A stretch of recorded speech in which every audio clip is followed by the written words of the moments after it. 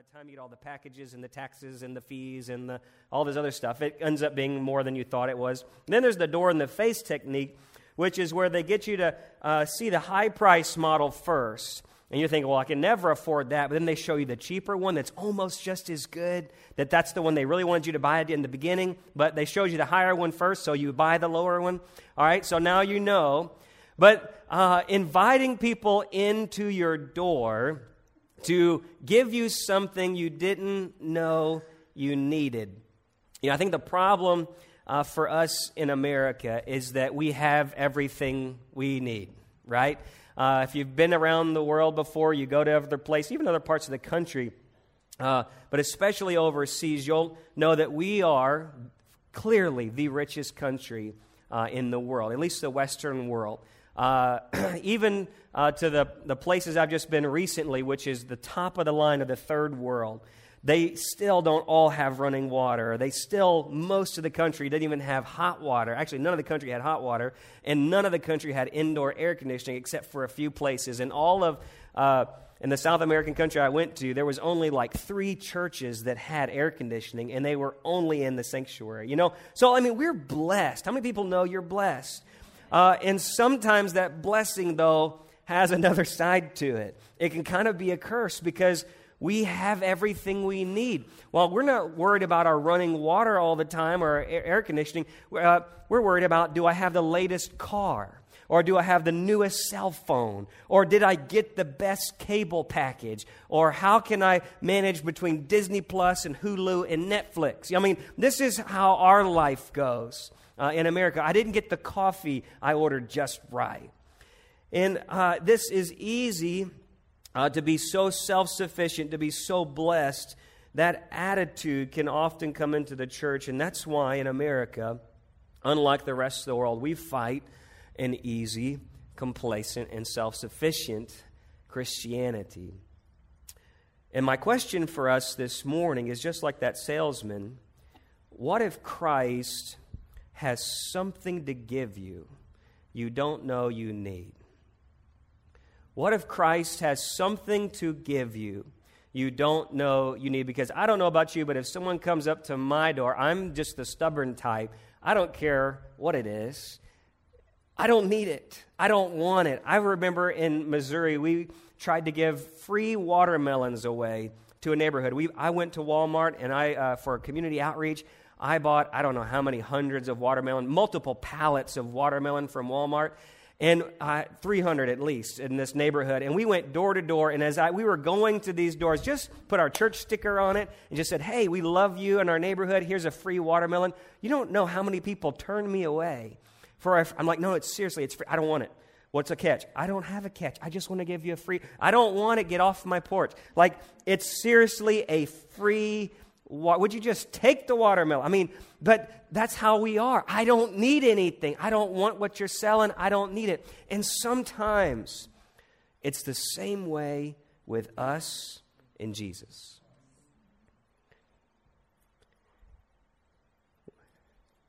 Like the salesman knocking at our door, we say, no, go away. I have no need of anything you're offering.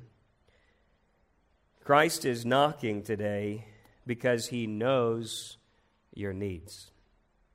And we're going to ask ourselves if we'll invite him in today. Look with me in Revelation chapter 3, verse 14. Christ is knocking because he knows your needs. Jesus comes to John at the end of his life as he's on the Isle of Patmos, and he tells him to write these letters to 7 of the ancient churches that are in modern-day Turkey. And the last one here is to the church of Laodicea. And he says this, to the angel of the church in Laodicea write, the Amen. Somebody say Amen. The Amen, the faithful and true witness, the beginning of the creation of God, says this, I know your deeds, that you are neither cold nor hot. I wish that you were cold or hot. So because you are lukewarm, everybody say lukewarm. Because you are lukewarm and neither hot nor cold, I will vomit you or spit. It says vomit you out of my mouth. Because you say, I am rich and I have become wealthy and I have need of nothing. And you do not know that you are wretched and miserable and poor and blind and naked. I advise you to buy from me gold refined with fire so you may become rich, and white garments you may clothe yourself, and the shame of your nakedness will not be revealed, and eye salve to anoint your eyes that you may see. Those whom I love I reprove and discipline. Therefore be zealous and repent. Behold, I stand at the door and knock. If anyone hears my voice and opens the door, I will come into him and dine with him, and he with me. And he who overcomes, I will grant him to sit down with me on my throne, as I have also overcame and sat down with my Father on his throne. He who has an ear, let him hear what the Spirit says to the churches. That's a powerful little statements right there. Let me give you the history of Laodicea. This is a town. There was an important trade route and banking center. Laodicea was a very wealthy, prominent town in its day. It had this industry for wool garments that were very prized. They were very self-sufficient, a self-made people, so very wealthy citizens. In fact, about 62 AD, 62 AD, there was this earthquake that pretty much demolished the town. But these people were so independent. When the state government, Rome, came in to say, hey, let's help you rebuild, they said, no, we don't want your money. We're going to do it ourselves. Doesn't that sound like an American thing? No, we don't need you. We can do this. And so they, with their own money, rebuilt their city without the help of the government. They said, we are self-made, independent. We're good. We've got this thing. We can do it. This is our town. We're going to do it our way. The only thing about this town was that it had bad water. In fact, they had to pipe water from, like down an aqueduct to get it into the town. But even that water, when it came in, would be lukewarm. And I've been told that even in the pipes they found today, they're just crusted with minerals, that the water even smelled. I used to live in White Sulphur Springs area, and I can understand about this because that water out there in our well, we had a water faucet. You wouldn't really want to smell it all the time because it had that sulfur in it, and it was like that. It was all this mineral. If you would steam it, it would make the house smell, or you taste it and put your ice cubes in your tea. Your tea is going to be a little, it's going to have a little strong, stout, flavor to it. Their water was bad, but unlike them, their neighboring town, Colossae, they had this mountain, clear, crystal spring water that came off the snow. Then their other neighbor, Hierapolis, they had bubbling hot spring water. So on one side of them, they had hot boiling water in a neighboring town. On the other side of them, they had cool, clear water, right? And then their water was that bitter, lukewarm, like gag water. But it's a great town, and it's affluent. And so Jesus speaks to the Christians in this town, and he gives the worst rebuke of all 7 churches. Why? Were they pagan? Were they idolatrous? Were they committing fornication with all these pagan things? No. Other towns were. This is the worst rebuke. Does he say anything about their idolatry and bowing down to Caesar or making sacrifices of goats to pagan gods? No. What does he say? To the church with the worst letter from Jesus, he says, it's in your prosperity you've pushed me out. In your luxury, you've become lukewarm. In your affluence, you've become apathetic. And you've traded a godly life for a good life. If there's one church in these letters that I really identify for the American church, it's going to be this one. I want to say about Ephesus, you lost your first love. And I can look at all of them and apply to us, but as I read this one, I'm thinking the one that got the worst didn't seem to be doing the worst. But Jesus has a different interpretation. So what does he do? He says, church, I want you to see me. And what does he say? Let's look at this. He says, see me. Number 1, he says, I am the what? The Amen. What is the Amen?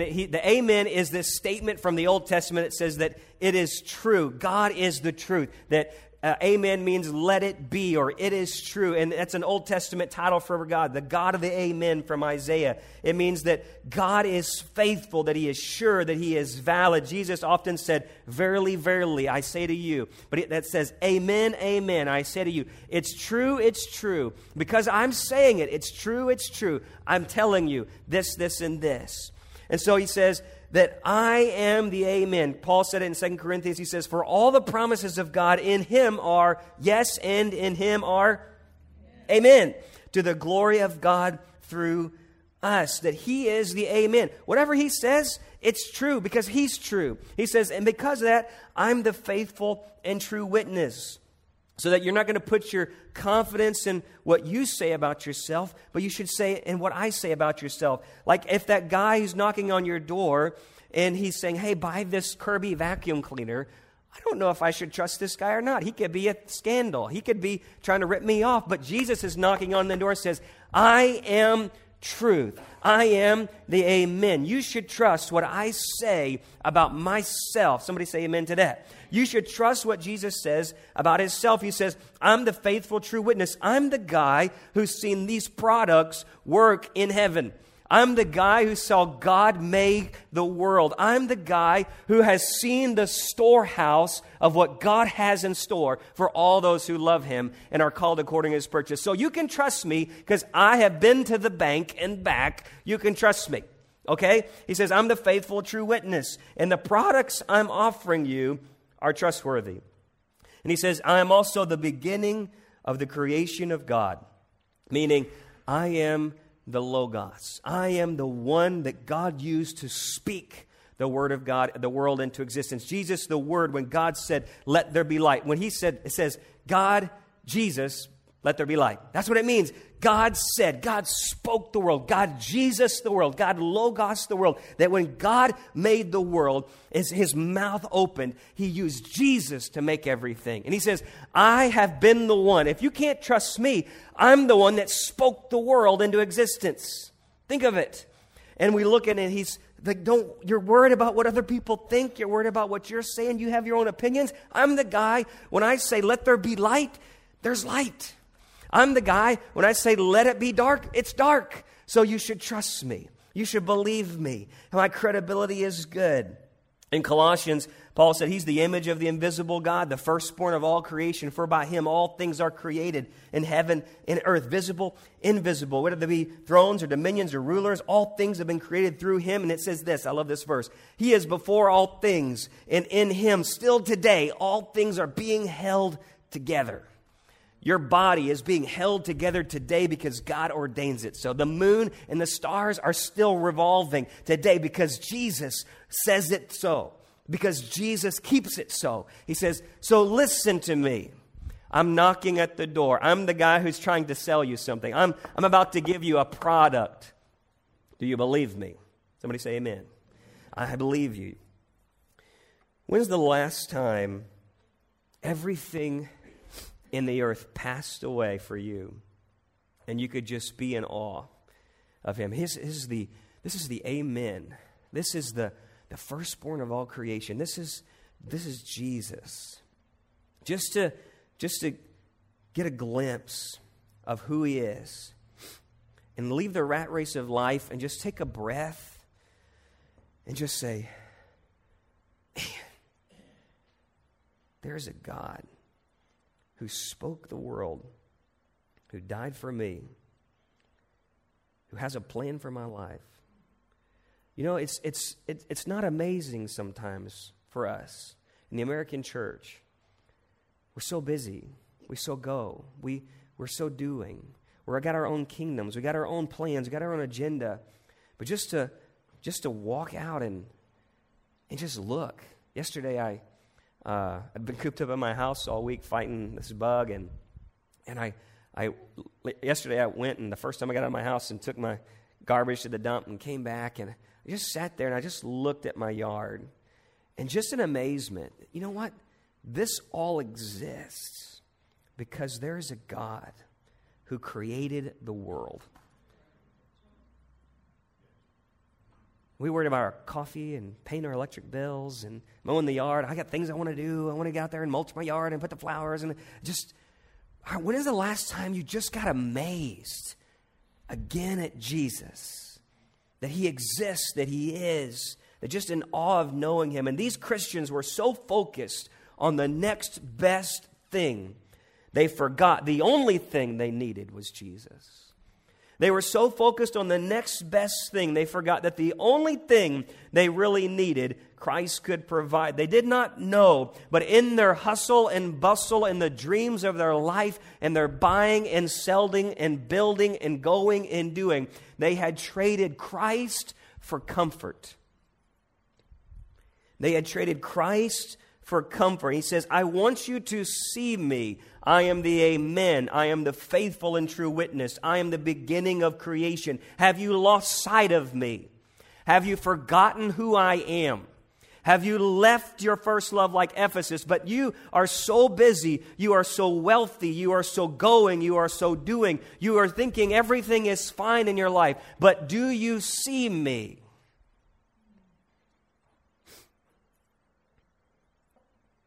What are you focused on?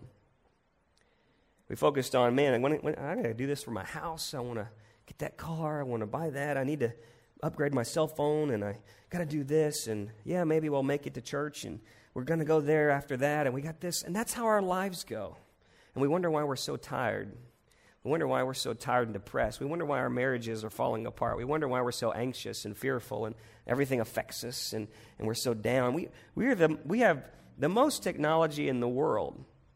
The easiest life in the last 100 years. We've got laundry done for us, dishes done for us. I just put a new dishwasher, and it was like the end of the world when our dishwasher is going out. Man, people hadn't had a dishwasher for the whole history of mankind into the last 50 years. And all of this stuff doesn't make our life easier. In fact, we're more stressed and anxious and busy than we've ever been because we just buy more and do more and go and go.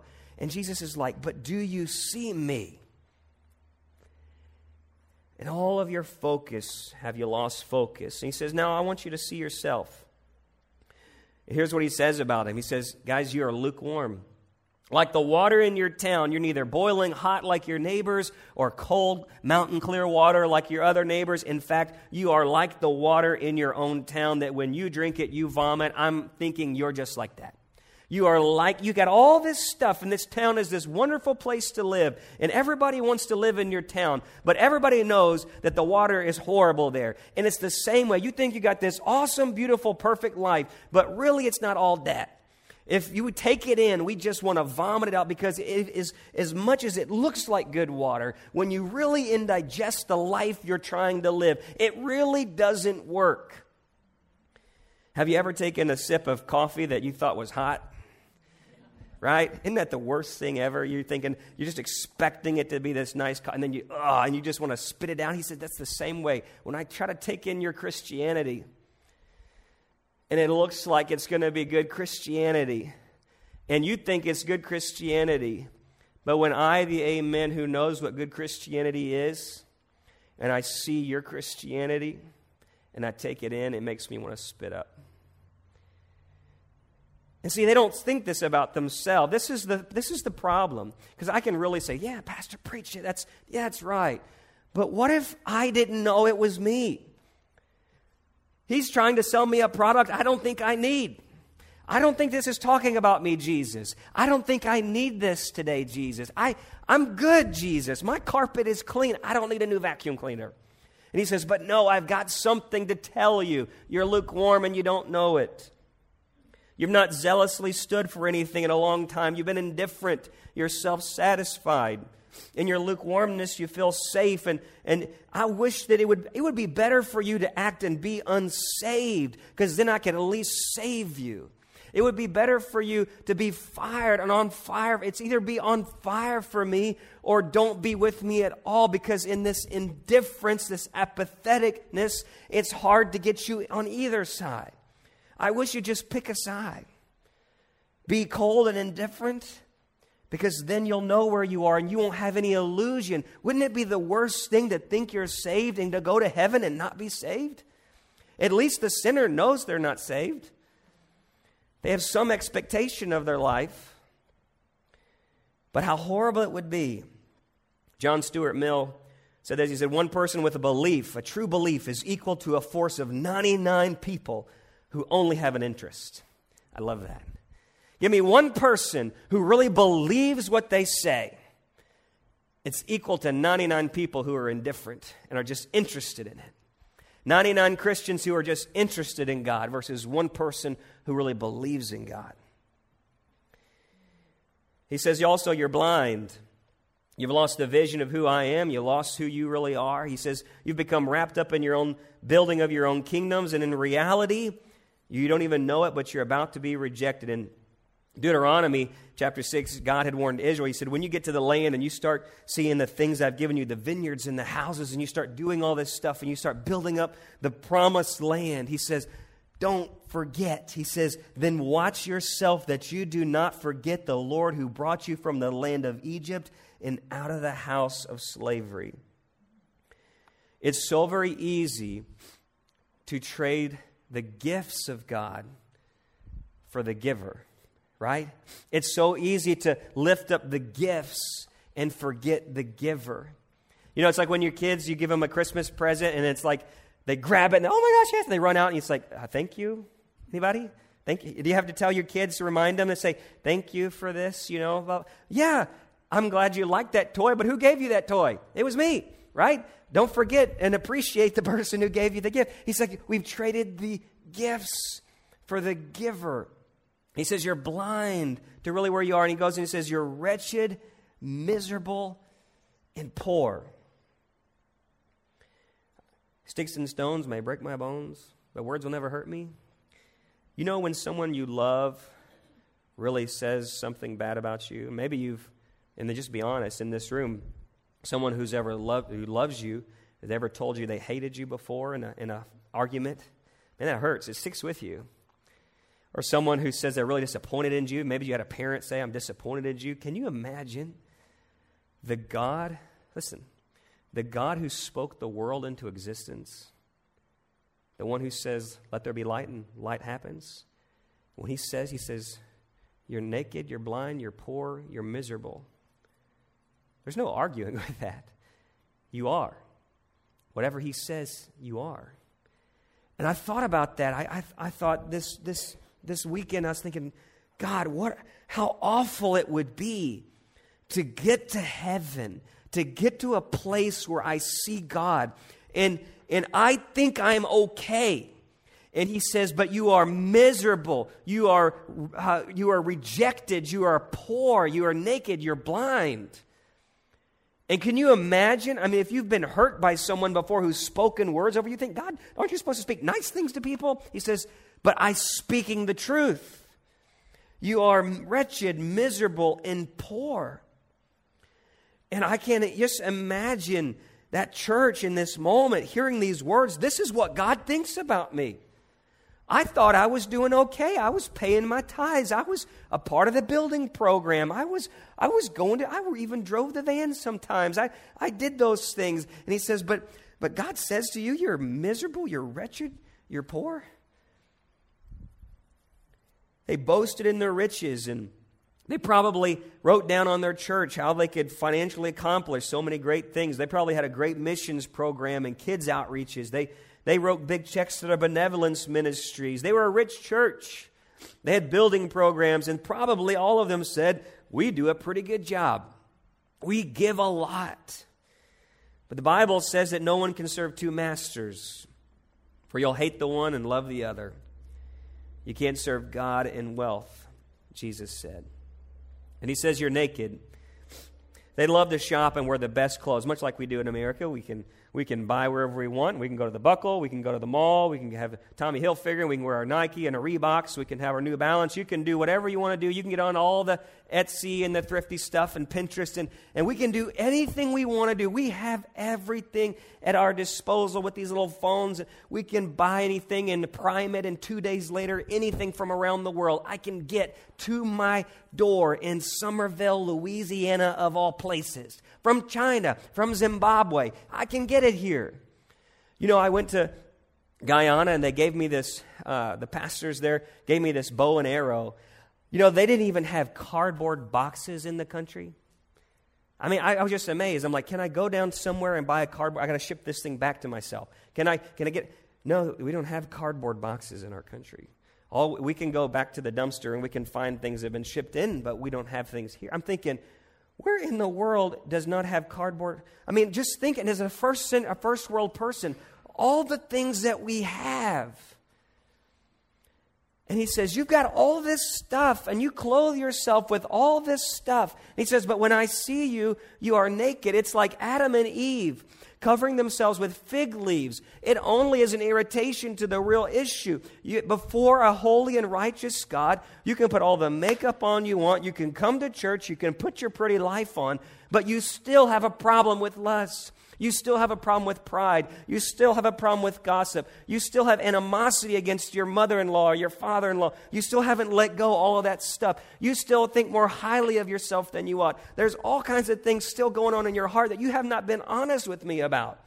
And you can look the pretty Christian part, and you can have the latest styles and trends, but before a holy and righteous God, it does not do anything. Because just like the rest of the world, you are still but dust before a holy God. You're all men. You're all fallen short of the glory of God. Because you're Americans does not mean you're any better than anybody else. And he says, before me, I see you as everyone. You are completely exposed before me. And all of your buying and doing, I know your true status. The Bible says, for nothing is hidden that will not become evident, nor anything secret that will not be known and come to light. One of the things we do in our Celebrate Recovery program is really just try to get us to be honest with ourselves. I don't have it all put together. I have an issue. I have a problem. Sometimes it's hard for us as self-made independent people who try to put this image out that we've got it all together. We can put this whole fake life on the world's web and make it look like we're all okay. But on the inside, when you're alone and you stand before a holy and righteous God, you know, and I know, we're not all there. We don't have it all. And he says, can you be honest with me? And can't we see ourselves just like this? Are we not too comfortable in our material possessions?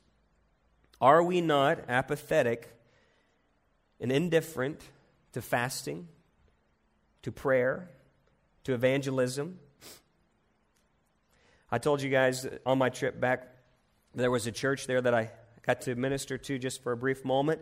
They had met as a church for 21 days every single night. How many American churches will do that? How many people will come early to a service like we have for Sunday night prayer? How many people will come to prayer meetings in the American church? How many people will show up to the door-to-door outreaches that American churches put on, like our church does? How many people have a daily prayer life that you get up early every morning and get on your knees in a prayer closet or a war room, you might say, and pray to God for at least 30 minutes and read your Bible before you get busy? I mean, truly, how many American Christians do you think do that? All around the world, there are people who are Christians in many, many countries, and they are fasting, they are praying, they are worshiping, they are evangelizing, they are walking miles a day to go to church every day. And we can come in and see the show and have our pretty lights and our new buildings and all of our programs and our polished preaching and our wonderful music that's all timeless and flowing, and we think, we're doing church. We've got it going on. And God says, it's miserable. It's poor. I'm going to vomit it out.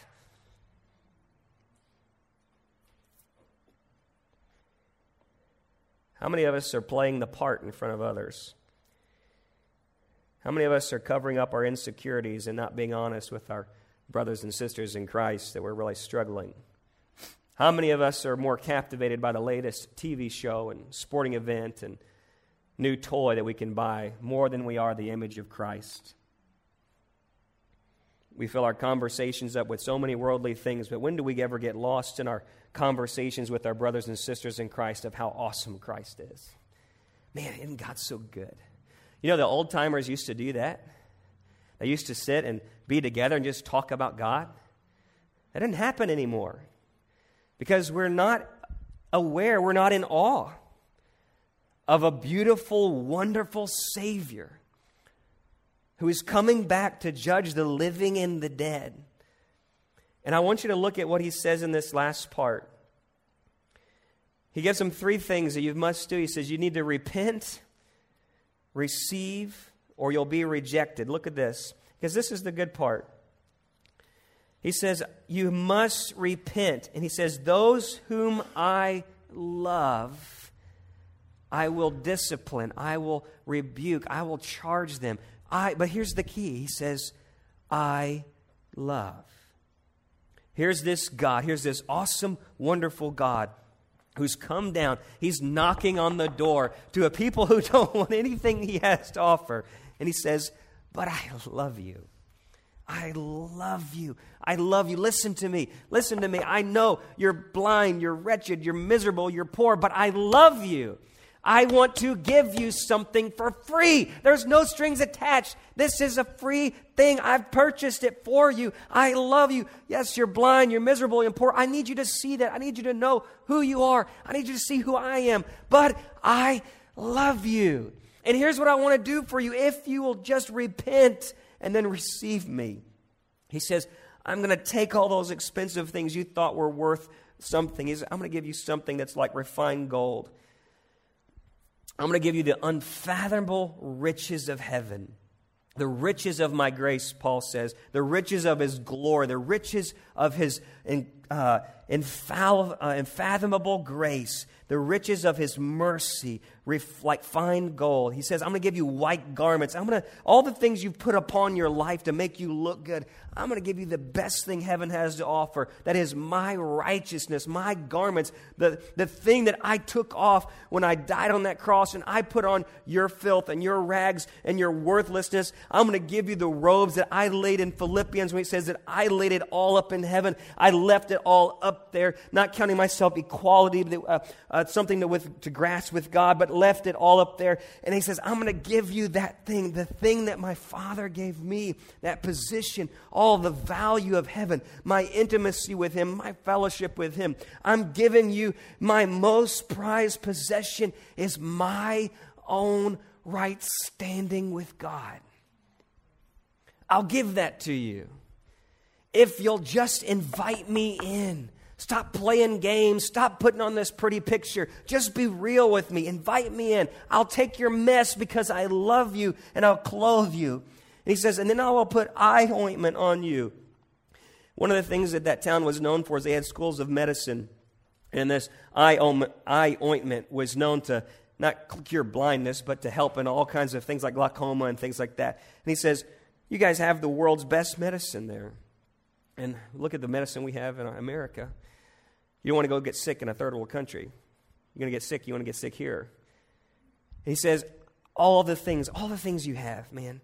You try to heal yourself. You try to go to the self-help books. You try to pedicure yourself into feeling better. And you try to medicate yourself into getting out of depression. You can do all those things. But man, when you come to me, I can heal you. He says, I will anoint your eyes to see me in a way you've never seen me before. That I am high and lifted up. I'm a God who is above every disease. I'm a God that is who can heal you. I'm a God who can restore you. I'm a God who can set you in the place you've called to be.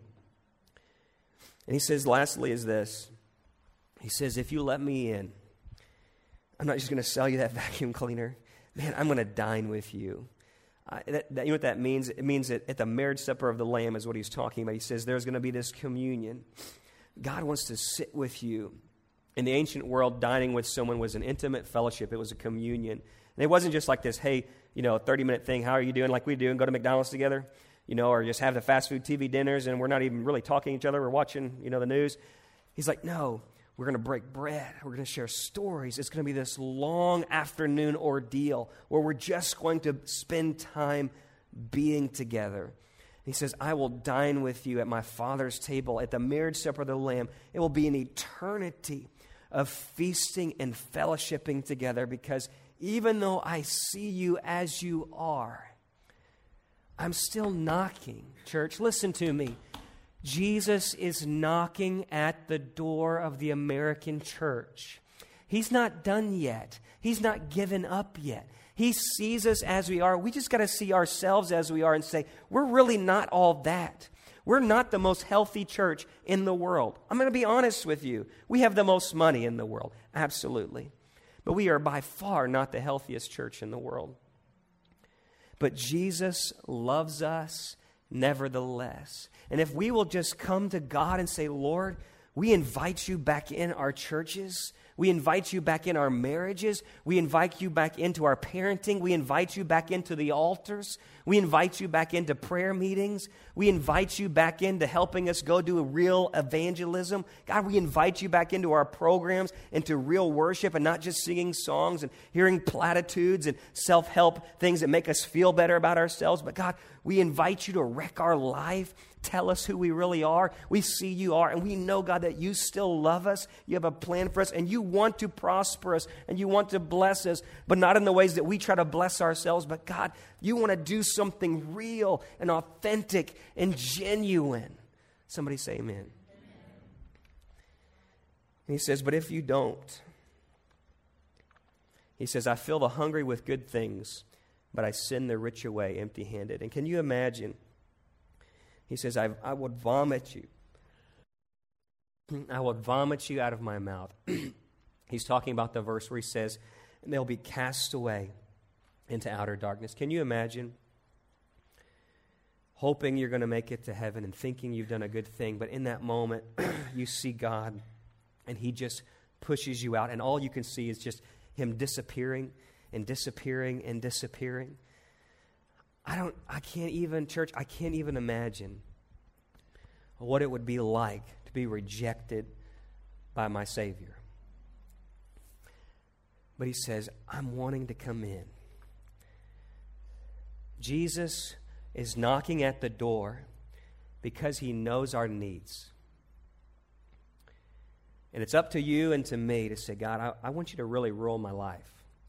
God, I'm tired of playing the pretty church. I'm tired of playing the perfect Christian. You don't need to be the perfect Christian. He's the perfect Christian. You don't need to have it all together. He's got it all together. But we just got to get desperate, once again, on our knees, desperate for God to move. Amen? Would you bow your heads with me? It's because he loves you. And do not forget that. He disciplines those he loves. Worship team, would you come? It's because he loves you. He wants to give you gold refined, white garments, healing for your eyes, to rule and reign with him on his throne, to fellowship with him for all eternity. God has a plan to bless you. And he is knocking at the door of your heart. But when's the last time you had to depend on solely on Jesus? Are you too comfortable today? Are you self-sufficient? Do you feel I'm a good enough Christian? Because church, that's what we think sometimes. I'm good enough, Pastor. I don't. There's nothing I need somebody to pray for me. Man, we all need somebody to pray for us for something. Let's be honest. Oh, I'm doing okay. No, we're not. We need more Jesus. We need more of the Holy Spirit in our hearts. We need God to move in our country. We need God to move in our churches upon a new generation who are dying and going to hell. We need God more today than we've ever needed him. And he is knocking at the door. He's saying, can I come in? I've got something you don't know you need. Church, where are we at today? We're going to be honest with ourselves. Say, God, I thought I was doing pretty good. He says, I love you, son, daughter, I love you.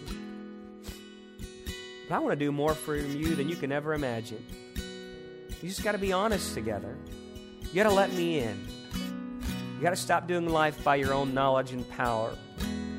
You got to stop trying to figure me out and put me in a little box of your denomination or your little preferences and keep me in your little comfort zone. Well, God, I'm only comfortable to worship this way. Or, God, I'm only comfortable I don't talk to people I don't know, God. I don't lift my hands, God. I don't go outside and do those things, God. I'm not like those kind of people, Lord. Are we too comfortable? Are we too busy? Are we missing the blessing of God?